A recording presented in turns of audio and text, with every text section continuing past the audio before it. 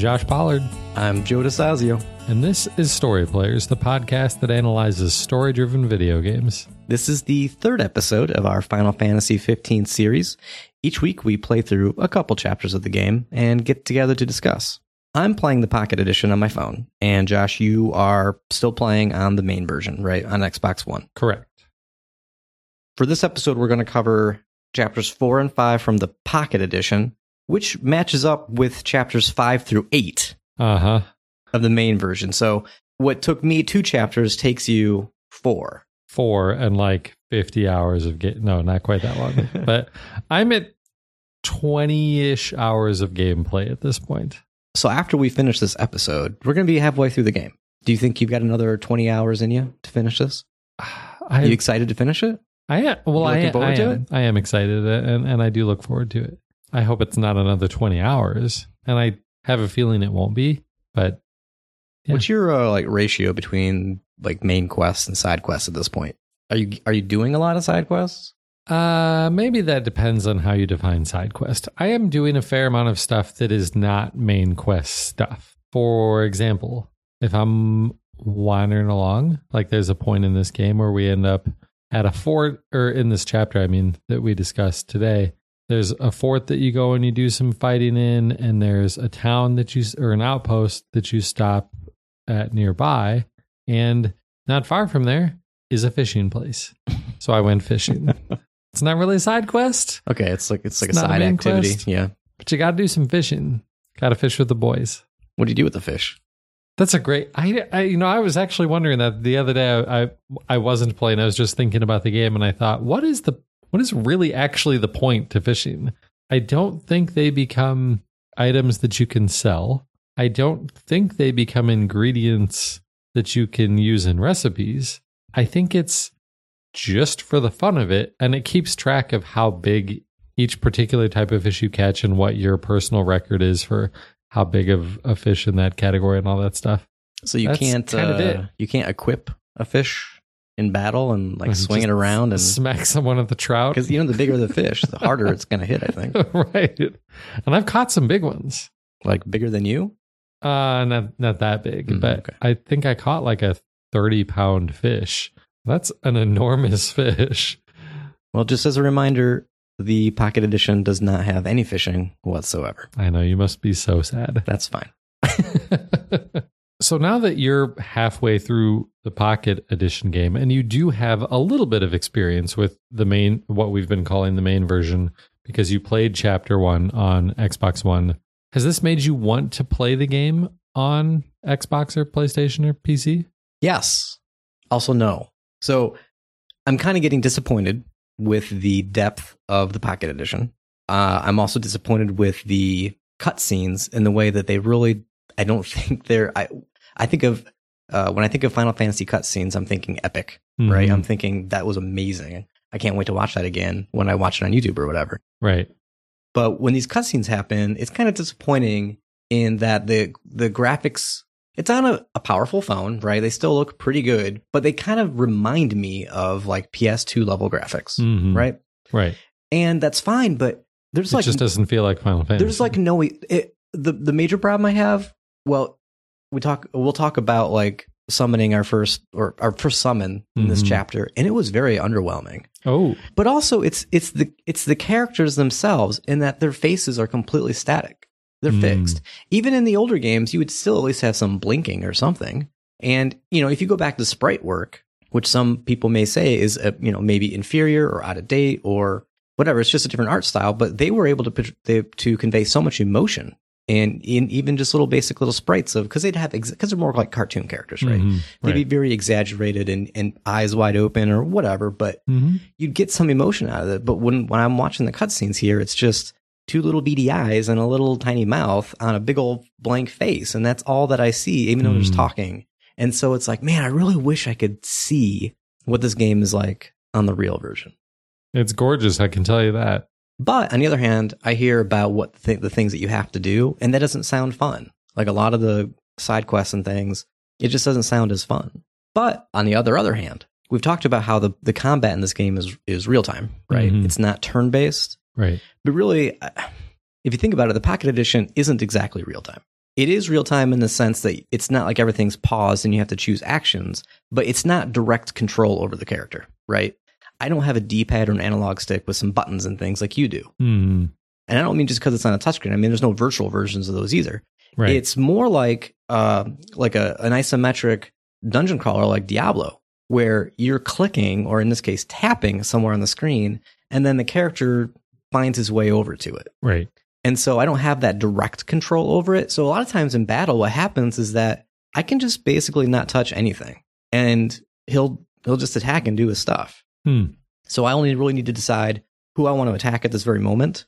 And then he goes and does that. And then I might warp strike to the other side of the battle and let him sit around and do stuff for a while. If a big boss looks like they're going to do a big wide attack that I might want to move away from, I try to tell him to move away, but sometimes he still wants to fight. And so I don't have as much control as I would like to have. So that's another reason why I think I'd like to play the main version. Mm-hmm. You know what I could do is I could think of this as being like the original release, and then the main version is like it's the remaster, remake, and like, wow, this is amazing. Maybe I'll do that in 10 years or something. That'd be a good way to approach it, or in a month. But yeah, you should do that. I want to play the Pocket Edition. Why? Why would you want to do that? Because I'm really enjoying the main version, and I played the first chapter of the Pocket Edition and really liked it. I thought it was one of the coolest mobile games I've played, and it'd be fun to play through it. You know, I mean, I wouldn't choose to play the Pocket Edition when I have the opportunity to play something on my Xbox. But if I were just like laying in bed or laying on the couch while other family members are doing whatever, and I've got some time to spare, I would play this for sure. You know, it's really designed for that. Mm-hmm. You know, it, like I said earlier in previous episodes, this is not just a port, right? So episodes or chapters are about an hour and a half at the most. And so you could really just sit down and just blow through a chapter and kind of get that self-contained experience and not wonder like, is this a good time to stop? What's going to come up next? You've got a good idea of what you're getting into. But in terms of like pricing or just sheer content, Square Enix also has a lot of their old RPGs up on these app stores. You can buy like the old Final Fantasy, 6. You can even get Final Fantasy 7, 8, and 9 on the app stores. So, and for about the same price as this. And those, you're getting an actual, like, even better port of what the original games were on their original systems. And you're getting a full-fledged RPG at that point. Mm-hmm. And so if you're at all interested in those, it's almost like that would be a better, I don't know, use of your money or time. But if you are looking at your mobile phone as something that's just a casual kind of thing, just when you have time, free time, let me just go ahead and play this, then I think, yeah, this Pocket Edition of Final Fantasy 15 is probably better. Yeah, I don't see myself wanting to play a 50-hour RPG on my phone. Yeah, when you have the choice of playing on your gigantic 4K TV, well, yeah, you're probably going to do that. Exactly. How about story? About these two chapters here, we got a little bit of stuff going on now. We got a lot of stuff going on, and I'm struggling with the connection between all of it. You mean like it's a bunch of little things that you not really see how they all connect together, or? Well, so in the previous couple of episodes, we spent a lot of the main quest line going after these royal arms. Mm-hmm. We were finding the tombs of the old kings and getting their weapons, and we were left assuming, all right, well, we need to collect a bunch of these. In the process, it'll make us super powerful, and then we'll be able to go defeat the Niflheim Empire. Cool. And then we get into these chapters, and we seem to have just completely abandoned that idea. No one has said why. Right. No one has even said, let's stop doing this. Maybe this is more the like project management thing inside of me. But we've just completely abandoned that thing. And now we're going after the 6. And the first time they say the 6, I'm like, who the crap are the 6? And it turns out that they're basically gods and that they're going to fight on our side. But why the sudden change? What did I miss something? Was it more clear in the Pocket Edition? I didn't even get the phrase "the six." I just figured out after a little bit that we are going after these powers now, because your first one is the first one we have before we even realize this is what we're doing. Oh, the Titan because power. The first one's the Titan. Yeah, Titan gave us his power, right? And that just kicks off this change. But yeah, no one said, why are we doing this now? Now, maybe it's because that when we were fighting Titan, we had that, or after we were fighting him, we had that vision of seeing Luna. Mm-hmm. And, maybe there was some sort of unspoken understanding that we need to follow her. And she seems to be going to all these different places. But yeah, there's nothing explicitly stated, not like, hey, I know you're trying to find these royal arms to be stronger, but we need to take a break from that and go talk to some gods. Well, and when we finished defeating the Titan, we were both given an item and we both said, well, what does this even do? And it seems like you don't actually use it directly. Mm-hmm. It's just, since you have that, the summons can work now, where you would summon in Titan, right? Did you summon Titan? I didn't directly do it, but he did show up for me a couple of times, and it's freaking amazing. You were able to summon Titan? Uh-huh. So let's talk about summons real quick, because it's one of the things that I've been the most excited about in this game. Because the first time it happened, it was Titan. I was just out fighting. I'm not even sure. Well, it was early on in these chapters, and I saw some beast that looked like it'd be a fun battle to get into and get some XP and some stuff to sell and whatnot. And so I jumped into this fight, got in a little over my head, and people in my party started falling. Like, we were close to getting wiped by all these guys. And all of a sudden I noticed the sky's like going gray and like everything is changing around me. And then I finally noticed the button that's like, press LT or whatever the heck it was to do a summon. And I'm like, do a what now? Let's push this and see what happens. And out comes Titan. And, it's hugely cinematic. And all he does is picks up this giant rock, like the size of a couple of houses probably, and then just drops it on everything that you're fighting and kills all of them, and then disappears, and the battle is over. And it is amazing. And like, I'm just sitting there watching it with my jaw probably on the floor the whole time it's happening, and then wondering, how do I make this happen again? So that's my question. So you said you did it multiple times? I think did you figure out what triggers it? Well, he showed up for me once, and then Rama, or however we're pronouncing it, who we meet later in this chapter, has shown up for me twice. And the first one, I think, is just part of the story at that base. But I did a little bit of reading to try and figure out, like, what do I have to do to make this happen? Because it's sweet, and I want it to happen all the time. And according to the internet, it seems like you don't really get to control it. And they just kind of happen under certain circumstances. Okay. And different gods will show up under different circumstances. Circumstances meaning like geographical location of where you are? Some of it's based on where you are. Or some of it's based on, like, is your party getting destroyed? Yeah.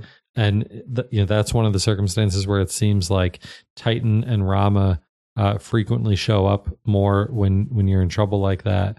I didn't want to keep reading because I don't know what the other summons are, and I don't want any of that spoiled, but they're really cool. And I kind of want to get my butt handed to me more often just so that they'll show up more frequently. I remember Final Fantasy VII, that being such a big deal, those crazy summons. And you'd use them so often, and you'd kind of start to get bored of it. But they weren't too long until you got to like some of the crazier ones at the end, like Knights of the Round, where you would just summon like King Arthur and all the knights from the Round Table, and they would all come and just take their turns, just destroying whatever's in there. It would take, I don't know, a couple minutes, I think, to go through that entire summon. Holy cow. So yeah, that's why so for me, I only had the one Rama summon at the base, and there's a big old button prompt on the middle of my screen that you just touched. And all of a sudden, I'm like, what's going on? Oh, because I didn't even see what the button was. I was just like touching on the screen because that's what I'm doing, tapping where I should be going. And then I tapped it before realizing what it was, and all of a sudden, Wizard Man in a robe comes out and starts electrifying everything. Mm-hmm. But yeah, he was pretty underwhelming compared to what I expected. It was really awesome on Xbox because he's huge. He's towering over the base that you're standing in, and his electrification thing. I think if I remember correctly, he's got a giant staff, and he just like pounds it into the ground, and then everything gets fried. And one of the cool things about it is even when he's done, everything is still torched for a few seconds. It's pretty cool. Okay, let's get into the recap because there's some very specific like plot points and things that we learned from characters that I want to discuss. Mm. So we start off. So last time, recall that we were fighting Titan, Mm-hmm. and Artie, our buddy Artie, gave us a ride out of there. Now this episode starts with, well, at least for me, just magically appearing on a chocobo farm, and I have no idea how he got here. I assume that he just dropped me off, but I didn't see him. I'm here to Chocobo Farm. I don't have my car. Yeah, basically the same sort of thing for me. This is where I got put. I don't think it's called Chocobo Farm for me. I think it's called the Chocobo Track because there's Chocobo racing here. But yeah, it's the same. It sounds like the same place. And there was a news broadcast where the Empire was talking about how they had set up blockades. Mm-hmm. They said that they were trying to explain their earthquakes and that it was the Archean. And he had woken up in a fit of rage, but they came and saved the day and took care of it. Mm-hmm. And they did it. They said something like they took care of it or something, but it like, did they mean that they actually just killed the guy? Like he woke up, he was angry. We took care of him. Right. But anyway, they set up blockades, they say, to root out the criminals who attacked the Citadel. Insomnia. So Cindy's going to try to find her missing car at some garage somewhere. So we're waiting on her at the Chocobo Farm, and Umbra Dog shows up and kind of leads us away from the farm, and we have a meeting with Gentiana, who Ignis says is an Oracle messenger spirit. So she's not a real person, as in she's not human, like it, right? But she looks human. Maybe that's why she can walk around with her eyes closed all the time. Like I said, I can't tell. Then nobody blinks. Everybody's walking around with their eyes wide open. Anyway, she's like this very cryptic sounding instructions. I'm not really sure. She says, I'm just gonna read what she said because I don't even know if I can explain this. By the storm sender's blessing will the path to the stone be opened. The oracle goes hence in her king's name. At the time, I had no idea what this meant, but I think in retrospect, she's saying the storm sender, which is Rama. Mm-hmm. Something about the stone, though. I don't know what the stone is. Are those the rune stones that we start going to? I think the stone is the magic stone that was providing the shield over Insomnia. The crystal. Oh, I guess they do call that the crystal. Maybe I'm totally wrong. That wouldn't be a first. The oracle goes hence in her king's name, and that Luna is in the eye of the storm. She says, when the covenant is forged, the oracle and ring shall await their king at the walls of water. Stray not from the path. So this is a character who's like, listen, you need to focus on the main quest here. Don't worry about the fishing, Josh. There's so many fish to catch. The oracle and ring shall await their king at the walls of water. What does this mean? Please tell me. Well, I mean, we know who the oracle is. That's Luna. We know the ring. It's the ring that we gave her, the ring of the Lushai. I don't know what the walls of water are. Basically, what this sounds like is you don't really know what you need to do as Noct to overcome the Empire. But Luna apparently does. Mm-hmm. So just keep following her around. Okay. Like, why the crap can't Luna just tell me? Why? I don't know why she's always ahead of us. Like, just Right. Can you just wait just a little bit? Can you write They it have down cell phones. in the notebook? Yeah. Put it on the dog. Give me a description of what we're doing here, lady. Help me out here. Well, she does talk to us in a flashback, though, because the next cutscene is a flashback to young Luna and Noct, and Luna's explaining about the crystal, how it was a gift to mankind. Mm-hmm. A gift from who? The gods, I guess. The gods. And it's the king. Now, this is actually, they changed up the pronunciation of what we've been saying, Lucius. Now the kids very clearly say Lucis. Oh, right. So the kings of Lucis protect the crystal, and only the true king anointed by the crystal can purge our star of its scourge. Scourge, like from Mass Effect Andromeda? That was my first thought. That's what we needed in Mass Effect. This is clearly the same universe. Needed Noctis. I sense a crossover. Can be a fighting game crossover. Any ideas? Well, I mean, they've sort of briefly talked about the Scourge in the past.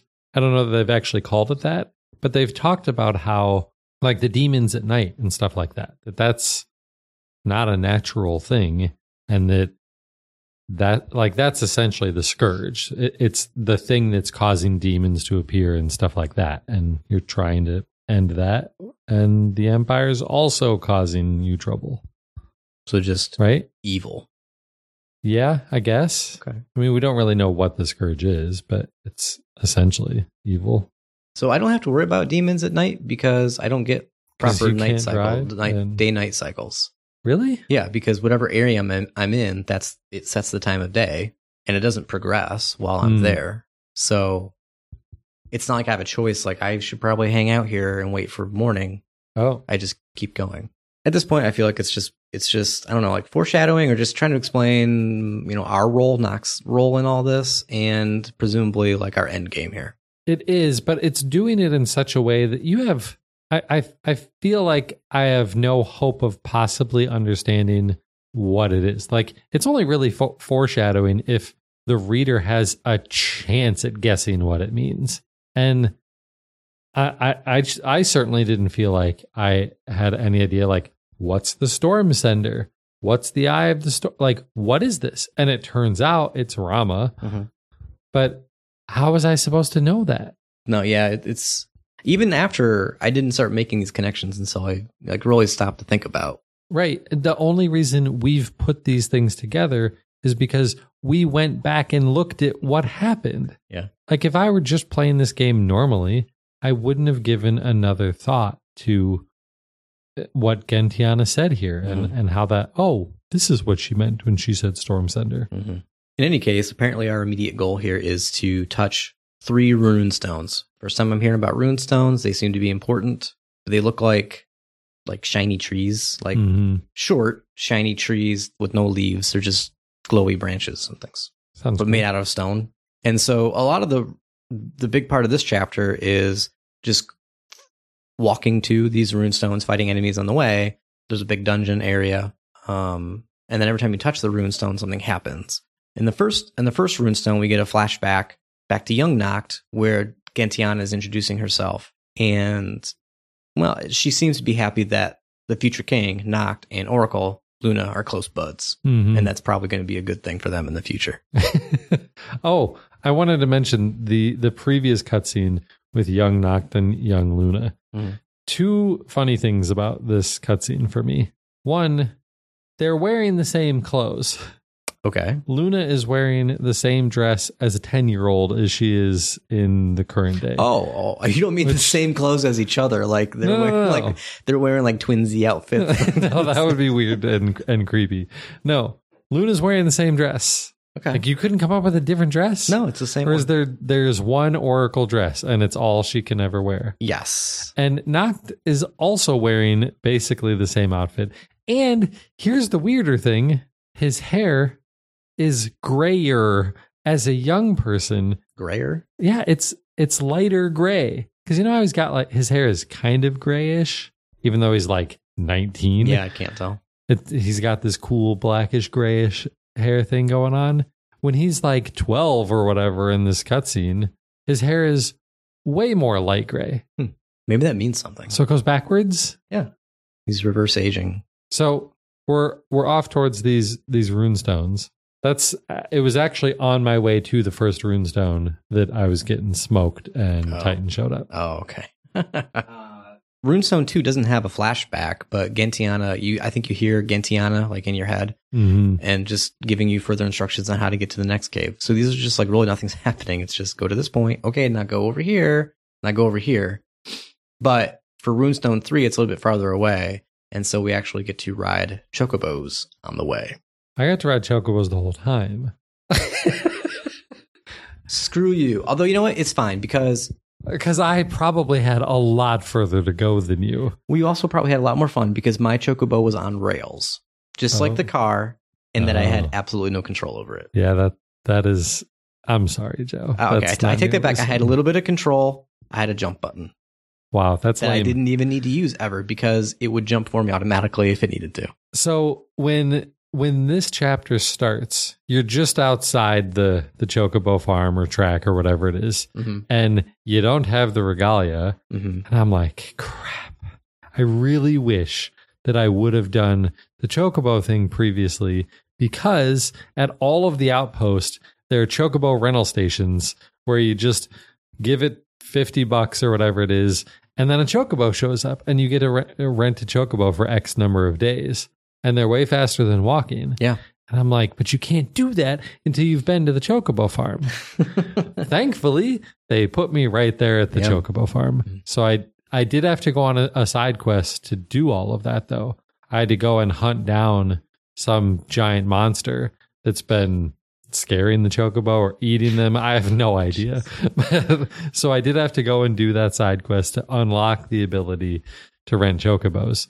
But then, yeah, it's just show up, rent a Chocobo, and they just come running right up to you, and you jump on them and go running and jump in. This is a perfect example of how the Pocket Edition greatly simplifies everything. Because I came out of that cave, and it was like, okay, we got to go a little bit farther now. What are we going to do about that? We sure wish we had a car. And then up walks the Chocobo. Everybody gets on their own individual Chocobos, and then it's just another driving scene, but with the Chocobo instead. And that's it. There's no side quests. There's no attaining this or that. It's just, this is what you're going to do now while we get you from this area to another area. Almost like a giant loading screen. It doesn't take that long to load, though, because it was kind of a long ride. But yeah, that's all that it was. Well, this will make you even more sad then. Please don't. I haven't actually done this yet, but apparently when you're back at the Chocobo farm, there's something you can do to customize what your Chocobo looks like. Customize? And do, like, I don't know, different colored Chocobos and stuff like that. Can you give it a name and make it sound different? I don't know if you can do that, but there's some sort of visual modifications that you can make to the Chocobos. And later on, when Iris joins us, whenever I call Chocobos, a hot pink one shows up for her. Runestone 3 is in a cave, which is the next dungeon-y area we have to go to. The boss in there is Naga, which is like this giant creepy snake. Yeah, Naga. Not gonna fight that guy. I'm getting out of here. Just looking for its baby. And at some point, like, it takes Prompto away from me. And at some point, it comes up to us and is like, do you know where my baby is? Right. And I'm like, no, sorry, I don't. I answered the same way. Well, then I'm going to take you. And yeah, it's like this giant snake with a human head with like fangs and carnivore teeth and just creepy. Super creepy. I'd kill that thing. When we touch the stone, we do get a vision, and it's of Luna confronting or being in front of Rama. And then somehow we get the power of the storm. Right. And the power of the storm, meaning we can summon Rama. You can summon Rama not under your own control. When we leave the cave, we see one of those huge air fortresses fly over, like gigantic flying fortress. Cindy calls to let us know that she did find our car finally at an Imperial base. So that's good, because cars, I assume, are faster than Chocobo. They are. So we ride our Chocobos on the way to the base. I do have to stop and camp to rest and plan out the attack, and that was like a overnight, like, time to eat some food. Right. That's it. I've come up with a new recipe. Recipe. That's it. What is it? Did I get a new item? Did I get a new weapon? No. New recipe. Yeah, so this is the Imperial base stealth mission. I know how much you love stealth missions. This was fine because I could actually warp strike people. Like, it's not so stealthy when I'm just hanging on a wall. Boom, you're dead. Boom, you're dead. Boom, you're dead. So that was pretty cool. There was like a mini boss here, or maybe a real boss. I don't know. There's another giant robot with a saw blade arm. Like, I feel like they're just recycling. It's hard to tell for me. Are these actually the same robots with the same attacks and all that? Because they seem really similar to me. They do. Okay. Yeah. That's kind of boring. But yeah, this is where I had the button prompt for Rama to come and just destroy everything. Yeah. Everything's gone. Like, I was starting to get overwhelmed, right? With there's guys coming in and... Yeah, I was thinking, I have no idea how I'm going to beat this. And then, fortunately, the summon button appeared. Yay. I'm not going to beat this. He's going to. Like, seriously, like there's so much activity going on, and then he comes, he disappears, the camera goes back down to where everybody was, and there's nothing there. It's just all gone. After that, we confront Ravis, who is Luna's brother. Luna's older brother. And we, Noct, are just upset with seeing this guy because he's helping the Empire hunt down Luna. I don't know why. Well, and I didn't know why either the first time this happened to me, because my Xbox was totally glitching out. Aw. And I had no sound for this entire mission. Oh, that sucks. And the loading times are long, even on a 1X. Really? So I didn't want to reboot everything to get my sound back. And I thought, it's okay. I don't need sound. If something happens, there are subtitles. Yeah. Yeah, except that during this glitch, the subtitles would seriously appear for less than half a second. And I'm already a slow reader. I don't think even my wife, who's a crazy fast reader, wouldn't have been able to read these subtitles. So I had to just watch this cutscene for a little while and then go back and watch it later on YouTube to find out what the crap just happened. Well, we see that Gladio gets real protective and tries to block an attack to Noct, and it looks like we're going to get into a big fight, but Artie shows up.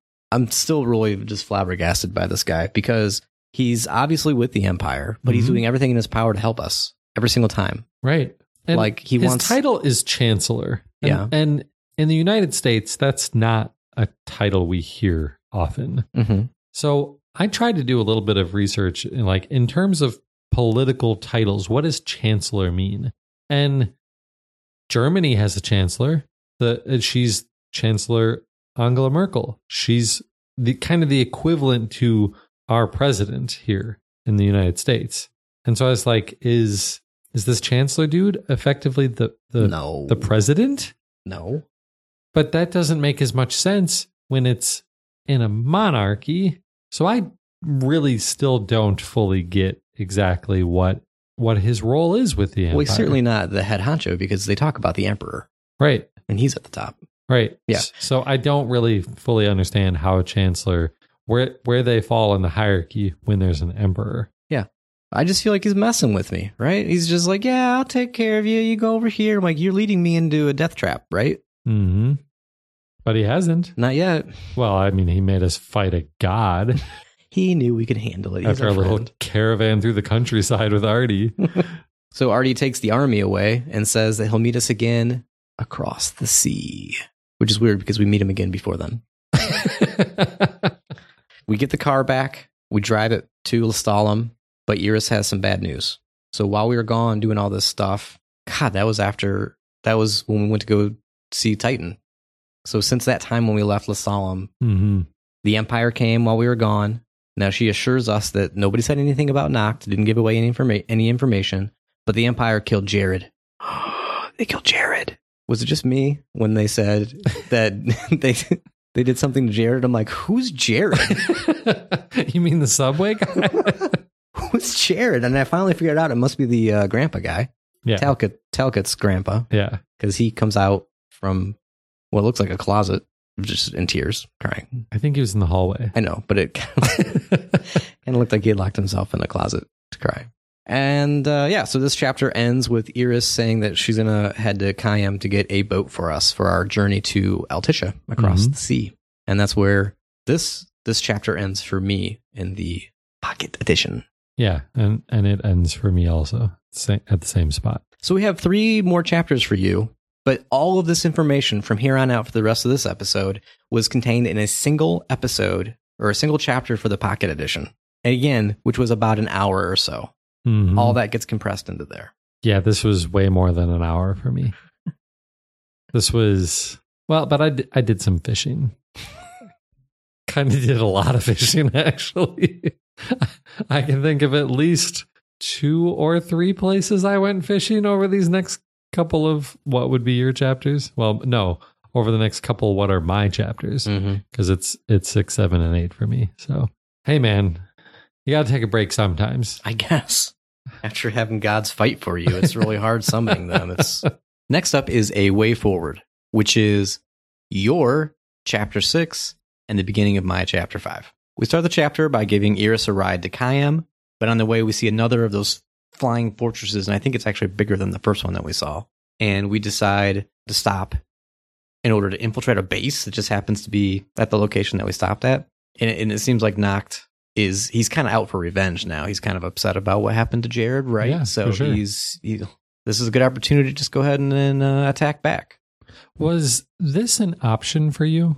There's Like, not much could that's you have optional skipped for me. this? No, this was a big chunk of the story. Because it was presented to me like it was an option, but I wasn't going to skip it. Like what, you could just pull over or No. just not pull over and just Not keep going. pull over and just keep going. But, after playing more of this, it kind of seems like It seems important. because of who we meet, Well, because but not really.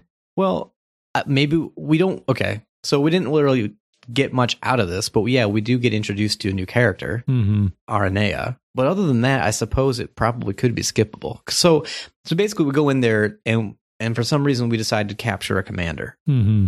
So when we're playing, it's Noct and Ignis sneaking up on the commander while Prompto and Gladio are out having fun, doing whatever, creating a diversion. Right.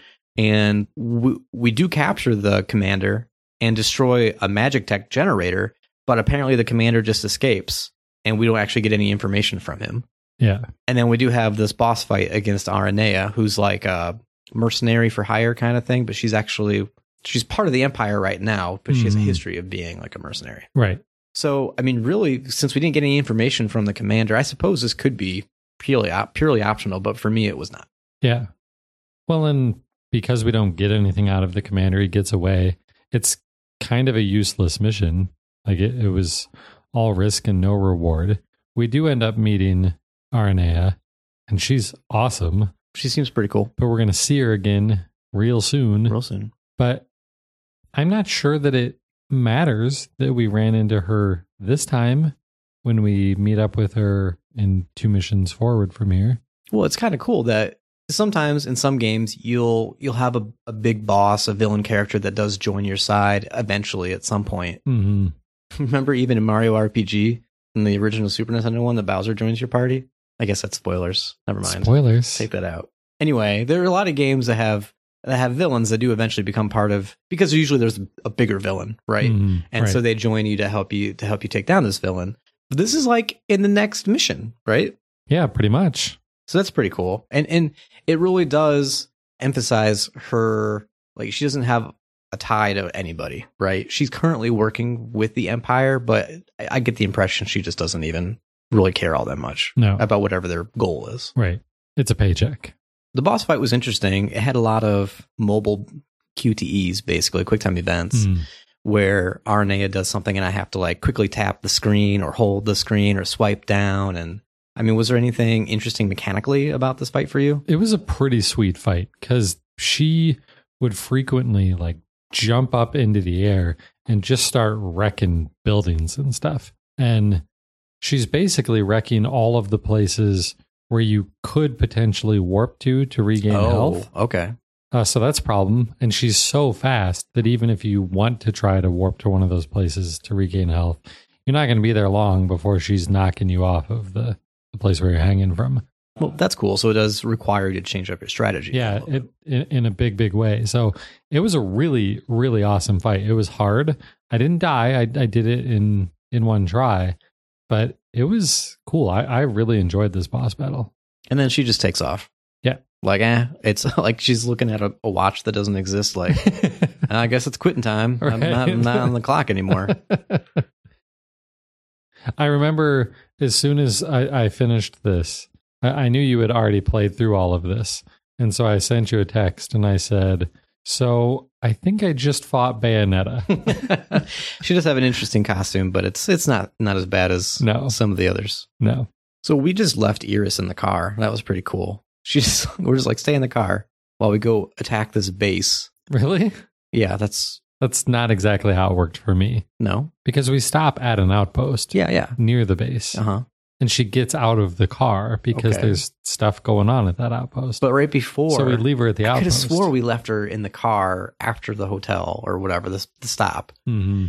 And I just remember coming back to the car and she's in the car. No, because I rode chocobos to the base. Oh, really? Yeah. If I'm not driving, I'm taking Wait a minute, chocobos. but I drove Iris. Like Iris is with me in the car. Yeah, she was for me too. But then we stop at the outpost. Everyone gets out of the car because we're not weirdos who just sit in cars for hours at a time. And she's doing whatever she wants around town while we're off fighting at the base. While I'm taking my chocobos to the base because they're obviously not going to see a bunch of. My wife was watching me play this, and I'm like, sort of narrating it a little bit, and I'm like, "Yep, going to sneakily attack this base," and she's like, "I think they're going to spot you. You're riding on giant chickens." So, yeah, that's how I got to the base. All right. Well, for me, the base is literally like 100 yards away from, it's super from close. the outpost. So like, it just seems strange that we'd leave Iris in the car or in the outpost, just like right next to this. It's all very conveniently placed. Anyway, after that, we do continue our drive back or continue on to Cape Cayam, which is where Sid, our good friends Sid and Cindy, are fixing up this boat that we're going to take. And this isn't just some boat. Like, this is supposed to be some secretive royal boat for the king. Mm-hmm. Yes. It's like Air Force One, but a boat. Is there like an Air Force One equivalent of a boat? I don't know. I haven't heard of one. There's Marine One, which is the helicopter. That's cool. And there's Cadillac One, which is his limo. Mm-hmm. But I don't know if there's a boat. What about a train? There probably used to be a train, right? Yeah. I don't know. It's got to be a boat. Bicycle. They probably just take the helicopter everywhere now. There's no reason to take a boat. Rollerblades. Rollerblades. Rollerblade One. In any case, there's something. The boat's not ready. Right. It's been left in some condition where it's not usable, and they're working on it, but they are missing something that they need. Cindy says she needs mithril ore, and fortunately, our good buddy Talcott, who seems to have fully recovered from his tragedy that he just experienced not too long ago, happily tells us about these ruins that are at a lake that are rumored to have some. And this lake is kind of nearby, near that waterfall that we went to earlier. Yeah, which means the other side of the friggin' planet, basically. We just drove from there, and now we have to drive I was mad. I'm like, seriously? It took like 15 minutes to drive here. Now you want me to drive all the way back? And fortunately, it does a fast travel. Okay. I was pretty mad. Man, open world. You want realism, right? Immersion. It takes time to travel to It places. is gorgeous when you're just sitting in the back seat looking at the scenery. But I just came from that direction. I don't need to see all that scenery again. So I had the more video gamey version where I didn't have to worry about all that. Before we leave, though, Gladio says that he's got some stuff to take care of and he's not going to go with us. Yeah. It's a little weird because he's real secretive about it, right? He's not letting on what he's doing. Sorry, dude, you're part of the Kingslavy or whatever. He's supposed to be my shield. The King's Guard. Yeah. You can't bail on me now. Whatever, bro. So that takes care of that a way forward section. And then that takes us into Party of 3, which is your next chapter, the main version, chapter 7, and continuing just in the middle of the Pocket Editions, chapter 5. Mm-hmm. And I think these names like Party of 3, A Way Forward, they're the names of like my quests. So I still see these. They're okay. Just, it's all just part of this one chapter that I bought. Mm-hmm. Okay. So after we leave Gladio behind to do whatever he's going to do, we find ourselves at these ruins at Vesper Pool, which is the name of the lake, I guess. Lake Vesper Pool, which sounds watery. And this takes you right to the place where you're about to meet Arden and all that stuff, yeah, right? It's like a 10-second walk, I think. Yeah, so I got a fast travel, but it wasn't straight there. Before that, it basically fast travels me to the road leading up to this. So I have Magitech armor to fight. I've got the lake to drive around. You know what you can do at lakes? What? Fish. So I stopped for some fishing. Oh my God. Of course. Come on. You got to check out the new places. You never know what you're going to catch at a new lake. Fish? Did you catch fish? I did catch some Did you fish. catch anything other than fish? No. Okay. But they were different kinds of fish. Mm-hmm, mm-hmm, So I did some fishing. mm-hmm. And then I drove over to... Do you know what's at stake here? Why are you wasting your time fishing? This isn't a vacation. Young guy's got to do what he's got to do. This place is patrolled by the Empire, and our bestest buddy, Arden, is there and decides to help us out yet again. You mean Artie? He is our bestest buddy after all. Yeah, of course. So he convinces everybody that we are actually new recruits who have been sent for special training. Yeah, we're totally not the king. At this facility, and apparently nobody seems to notice or care. Yeah. But he requires us to go with an escort. He doesn't trust us, or well, it's our trainer. He's sending us in with our trainer. Yeah. But for us, he's not going to let us just go walk around. Yeah. Like for real. You know what I'm saying? Like, yeah. I'm not going to trust you to. I'm going to let you in here because you want this, but I don't trust you to do whatever. So I'm going to make you go with this person who is your trainer, and this person is Commodore Aranea, who we just fought / Bayonetta. Right. And she doesn't seem all that interested. Like, she doesn't seem to know, or not know, but she's not real gung ho on this. I don't even know why she's there and what's going on. I don't understand why they're there at all. They're there for, they're harvesting demons. Oh, right. She eventually says that. I mean, that's really what this section to me is all about, is we have this area that obviously is populated by the demons that they talk about, but it's got the mithril too. Mm-hmm. And so mithril is a good resource for something, I assume energy or something. Mithril is one of those things that's in a lot of Final Fantasy games, right? It's like magic and stuff, isn't it? And actually, Aranea's last name is Highwind, which is also another word or name that gets used throughout. Cid Highwind was the Cid in Final Fantasy VII. Really? Yes. Yeah, so while we're exploring this area, these ruins, which are kind of interesting, it's got this floating water in this room at some point. Yeah, and by floating water, you mean water that you are underneath of. Yeah. But you're not in it. I mean, it looks like you look up and it looks like you're looking down on a pool. Mm-hmm. But you're below it. But, you're below it looking up and the water's not falling down. Mm-hmm. It's pretty sweet. So it's a neat area, but it's just a lot of fighting and a lot of just conversation. Not like cutscene conversation, but just, talking back and forth, bantering, dialogue, whatever, among other characters while we walk around this place. Mm-hmm. And so these are the things that we learn about that Aranea talks about. The Empire is harvesting demons from the ruins and creating weapons out of them. And it sounds like that's what the magic tech troopers are. Yeah. Which I still don't completely understand. They just take demons and put them in a suit? Inside of... Because we were told that they were basically robots, but they're not. So maybe they're not. They're not people. It's okay to kill demons. Demons are people too. No. No, they're not actually. They're demons. So she expresses concern about the Emperor and the new High Commander, Ravis. Also, she really can't stand, quote unquote, really can't stand Arden. Well, that makes a whole bunch of us. That dude is creepy and weird.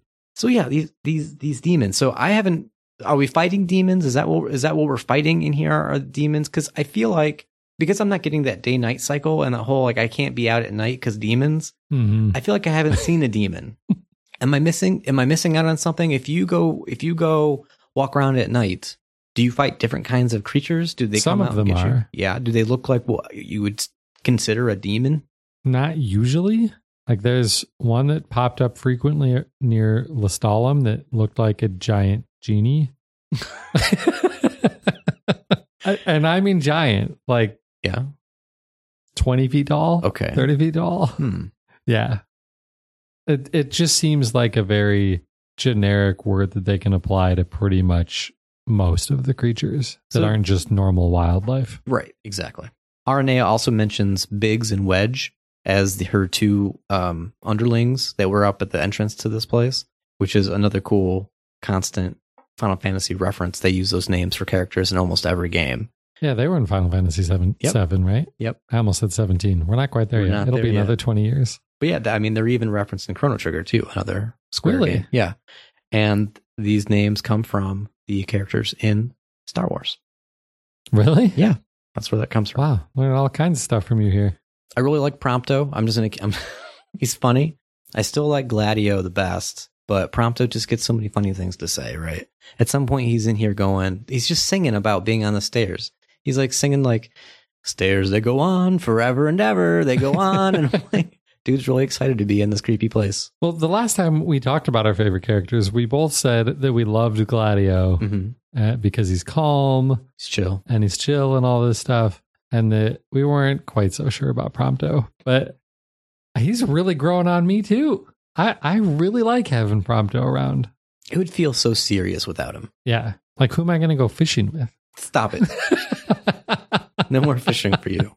So this section ends with a boss fight with Quetzalcoatl, which is, it's named after like an Aztec god kind of thing. This was a summon in, I think Final Fantasy VIII had a summon with his name. In this case, it's more like a dragony. It's like a dragon, right? Yeah. And this is another tough boss battle. Was it? I don't remember anything too interesting about it. Not really. It was just difficult. Okay. I either had like no places to warp to or only a couple. And that always makes it harder for me. Yeah, I don't get warp. Like, I don't get like, I'm going to hang out for a little bit and recharge my health kind of thing. I don't get those points. It's not like I'm hanging up there for 10 minutes. It recharges way faster when you're hanging from your sword. I'm just, Which doesn't make any sense. I don't get those breaks. Like, there's no, because it's top down, right? I don't have like this look around and I can go warp over there. Right. And kind of get almost like a cat perched up on something, looking down at. Except that I'm hanging one-handed from a sword stuck in a wall. Yeah. Yeah. And the sword appears out of nowhere because you're a magical king. Yeah. Duh. Are we a king yet? Or are we still a prince? The king's dead. We don't have all the powers yet. I'm claiming the title. I'm the fishing king. After the boss fight, we get the mithril. Cindy wants us to take it to the power plant in Lestalem. What? Again. This is how we make games longer than they need to be. Right. And how we can reuse different places. And I understand that we have to like get it refined or whatever, but why didn't you tell us that before we left? Would it have mattered? Maybe not. I don't know. It just felt weird and kind of tacked on. It would have made it felt less tacked on and less video gamey if she would have been like, hey, go here, get this mithril, but we can't use raw mithril. Duh. You have to get it refined. So when you're done, hey, at least you're close to the power plant at Lestalem since I'm making you drive all the way across the continent to get this stuff and you can get it fixed up there and then bring it back and we'll be good. Since and then it wouldn't have felt tacked on. Since I don't have the open world, I don't have a very good sense of where things are located and how far away they are. I'm just given these little places to play around in, and then I'm instantly taken somewhere else. And so when they say, oh, I got to go to Lestalem, I'm like, okay, I just go back to the cool tropical city, right? Right. Aranea offers to give us a ride. Keep in mind that we just fought her. Right. She almost killed us. Yes. We almost killed her. We were trying to kill each other. She just gave us a tour and helped us. So we didn't really talk about that. She actually is like officially joining the party, right? During this whole thing, right? In the ruins. And so she's fighting alongside us and helps beat the boss, right? Yeah. Which means that as she was a member of my party, those tech attacks that I can do, she had some too that I was able to use against the boss. Yeah. But we've got a strange history already, but she offers to give us a ride. She's a nice lady. She may be a commando, but she's still a nice lady. It's no weirder than any of the crap Artie's been doing for us. I'm just trying to figure out why everybody wants to help us, and like, even though they're the bad guys. Yeah, none of this makes sense. Especially Arden. Like, why is he even letting us in here? He's letting us get a thing that we need, even though we don't tell him why. We never told Arden while we were there why we were there. He just assumed. But assumed what? That we wanted the mithril. But for what? Yeah, exactly. Why? He doesn't know. He doesn't know, doesn't seem to really care, has no interest in stopping us, and even gives us this super awesome warrior to help us fight our way through there, and has to know that we're going to find out about them harvesting demons too. Yeah. And doesn't seem to care that all of this is helping us, and he doesn't seem to care that he's helping us. Right. It's like he needs us to do something for him, and he's just doing everything he can to help us do that. So what do you think it is? Is it just collecting? Well, what are we doing right now with our mission? We've been collecting royal arms. Mm-hmm. We've been collecting summons, basically. Mm-hmm. Right, the gods, the 6 gods. And now, why are we going to Altissia? I think that's where we think the next god is. Well, that's where Luna is, right? Yeah. So we're going to meet Luna in Altissia. So does he just want us to keep Like, he's just like, come on, dude, just hurry up and get to the end of this because we have something that we need to do and we're waiting for you to get there. Do you think he just wants us to take out Ravis and maybe the Emperor so that he can take over as leader of the Empire? I cannot believe we have not seen the Emperor at all since that initial time. Yeah. Just that one cutscene between chapters, 2 and 3? Sounds right. Something like that, where he's in the throne room. That's it. I can't believe when we finish this episode, we're going to be halfway through the main story of the game. And we've had 1 2-minute cutscene with basically the big bad, with who we think is the big bad. Right. Yeah, it's a little weird. I don't know. We're getting real close now to the end of today's episode. We just have to go through chapter 8 for you and the ending of chapter 5 for me, Seaworthy. And it's pretty short, really. Yeah. We end up in Lestallum. We go to the power plant to give them the mithril to refine, but there's a problem. There's the demons are in the power plant, and the generators have become unstable. It's going to cause an explosion, something or other, and so they ask us to go in and take care of the demons. Yep. Unfortunately, there's another hunter who's also been called to come help. Yeah, we're joined by a mysterious hunter. Hulking hunter. He's huge. With a very distinctive voice. Yeah. Like this deep, calming, super chill voice. Like, are they seriously trying to make it so that we're not supposed to know? Because there's no way. There's no way, right? There's no way. So it's Gladio, if that wasn't clear. What? That's who it was? And he's already gone up ahead to try to fix this problem, and we meet up with him in there. And we basically just kill a bunch of guys in a certain time limit to take care of it. Yeah. And when Gladio removes his clothing or mask or whatever, it does look like he's kind of beat up. Like Prompto mentions something about him look like he's got a big scar now. The scar was new? Yeah. I was thinking like bruising or something. No, he's got a big new scar. Okay, I couldn't tell in my version. With his alien hands. We stay at the hotel to celebrate or to rest after a successful mission. And in the morning, Iris gives us I think it's a stuffed Moogle. It's a pretty cool present. Yeah.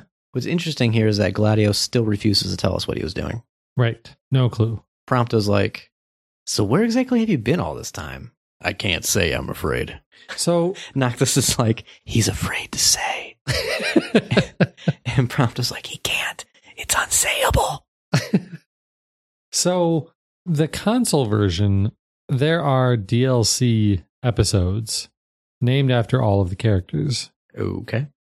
Do you think that maybe the DLC is playing as Gladio on whatever it was that he was doing this time around? Probably. That would make sense. Does that mean that everybody else is going to bail on us for a little bit of time? That would be too predictable.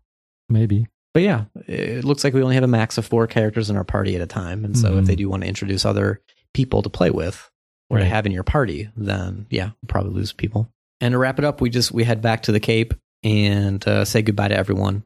The boat's ready, good to go. And we leave Lucis for Altissia. And Luna's waiting for us. That's it. That is basically it. There were a couple of things that happened to me there, or at least some other opportunities. So one of them is, before I go to get on the boat, Sid is there, and I'm talking to Sid, and he's like, hey, just a reminder, you can bring me useless crap, and I can make your weapons better. Really? Uh-huh. That sounds cool. You know, like all that crap that I've been gathering up and just selling immediately. Yep. Turns out some of it you might actually want to keep. Oh, remember? Yeah. Like the very first episode I think we recorded when I was like, I don't know what I should keep and what I should just sell. Yeah. And you're like, just sell it. I said, it all seems pointless. I said sell it because I have a sell all button. Right. And then like, why would, because you can collect just tons probably hundreds of different types of things. And it seems silly to give you a sell all if you really wanted to keep some of it. Right. And I'm making tons of money selling all this stuff. Money is not an issue for me anymore. But now it turns out that some of that stuff that I sold, I could have used to make my weapons better. Yeah, my only upgrades are buying new weapons and the like bracelets and things. And I don't think he'll upgrade everything. I think it's only a couple of things. There was that sword that I think he gave us at the beginning. I don't remember the name of it now, but I know he can upgrade that sword because that's the one he specifically said. Like, hey, if you've got any of this, I'll upgrade your sword for you. Okay. I don't because I just sold it all back when I was in Lestalem. Well, you're a rich man now. Thanks. Here's the other thing I wanted to talk about. Okay. There's a side quest available to me amongst these couple of chapters here that's about getting flowers for Iris. Okay. Why is this game trying to make me hook up with Iris? She likes you. But I'm betrothed to Lunafreya, the Oracle. Yeah, I don't know. I don't get this. Is it a marriage out of love? This, because remember we talked about at the beginning. This seems like a political marriage. Yeah, but they were friends. It's not like it's two adults that have never met that are being forced to marry each other. They knew each other as kids. They were friends as kids. Sure, but we don't know. Do they always stay in touch? Right? They live in two different places. They've got a dog that's their pen pal dog. My point being is that have they known each other as adults? At least through pen pals. Maybe. Yeah, I mean, I'm not making a solid case here for Nacht and Luna to be in love and happily looking forward to a wedding because there isn't one to be made. But that's what I'm told that I'm supposed to do at the very beginning of the game. Yeah. Well, I mean, maybe it's just setting up a conflict of, I need to go marry her, but I really like Iris, and what should I do? And you have to make a decision. If I touch Iris, Gladio will murder me. Iris is not who I'm going for. He's at least he's damageable. He's got a scar now. He can be killed. That's true, but not by me. He's only got a scar. He's not dead. So what are we going to do in Altissia? What do you think? I mean, we're supposed to be looking for Luna. Presumably she's already found the next god or whatever that we're looking for. Right. Are we going to finally meet up with her? Are we actually going to have a cutscene with both of them in present day? I doubt it. Because it's not like she was actually there when we fought Titan or... Right. What was his name? She moved on. But is there another continent that she could be jumping to? Like, we've been having a hard time getting here because of the vast water between the two places. We couldn't just drive our car there. Right. I guess it doesn't turn into a boat. But, like, is there another continent now that she could be going on to next as a reason why we don't see her? Nacht has been in the pen pal dog. We've been letting her know that we're coming. We're almost there. Yeah, I mean, theoretically, she could go to Niflheim. That seems like a bad idea. What, is it the Empire? Yeah, that's where the Empire's stationed. That's where they're from. Yeah, if they're still having people try to hunt her down and kill her. Well, no, they said that they were going to try to capture her because she could be useful. Right. Also, Artie said he would see us across the sea. So we should expect to see him soon, too. Yep. But we've only got 2 of the 6 gods. But maybe we're not going to get them all. We didn't get all of the royal arms. Yeah, we're still missing more than half of those. Mm-hmm. But how many different versions of swords and axes can you really, I don't really have? I don't think all of them. It's a little overkill, right? Yeah. Can only use one at a time.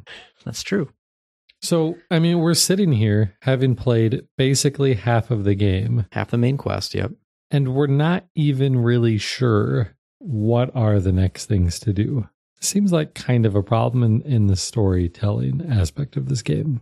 It really feels like not much has happened since we've started playing this game in terms of the story.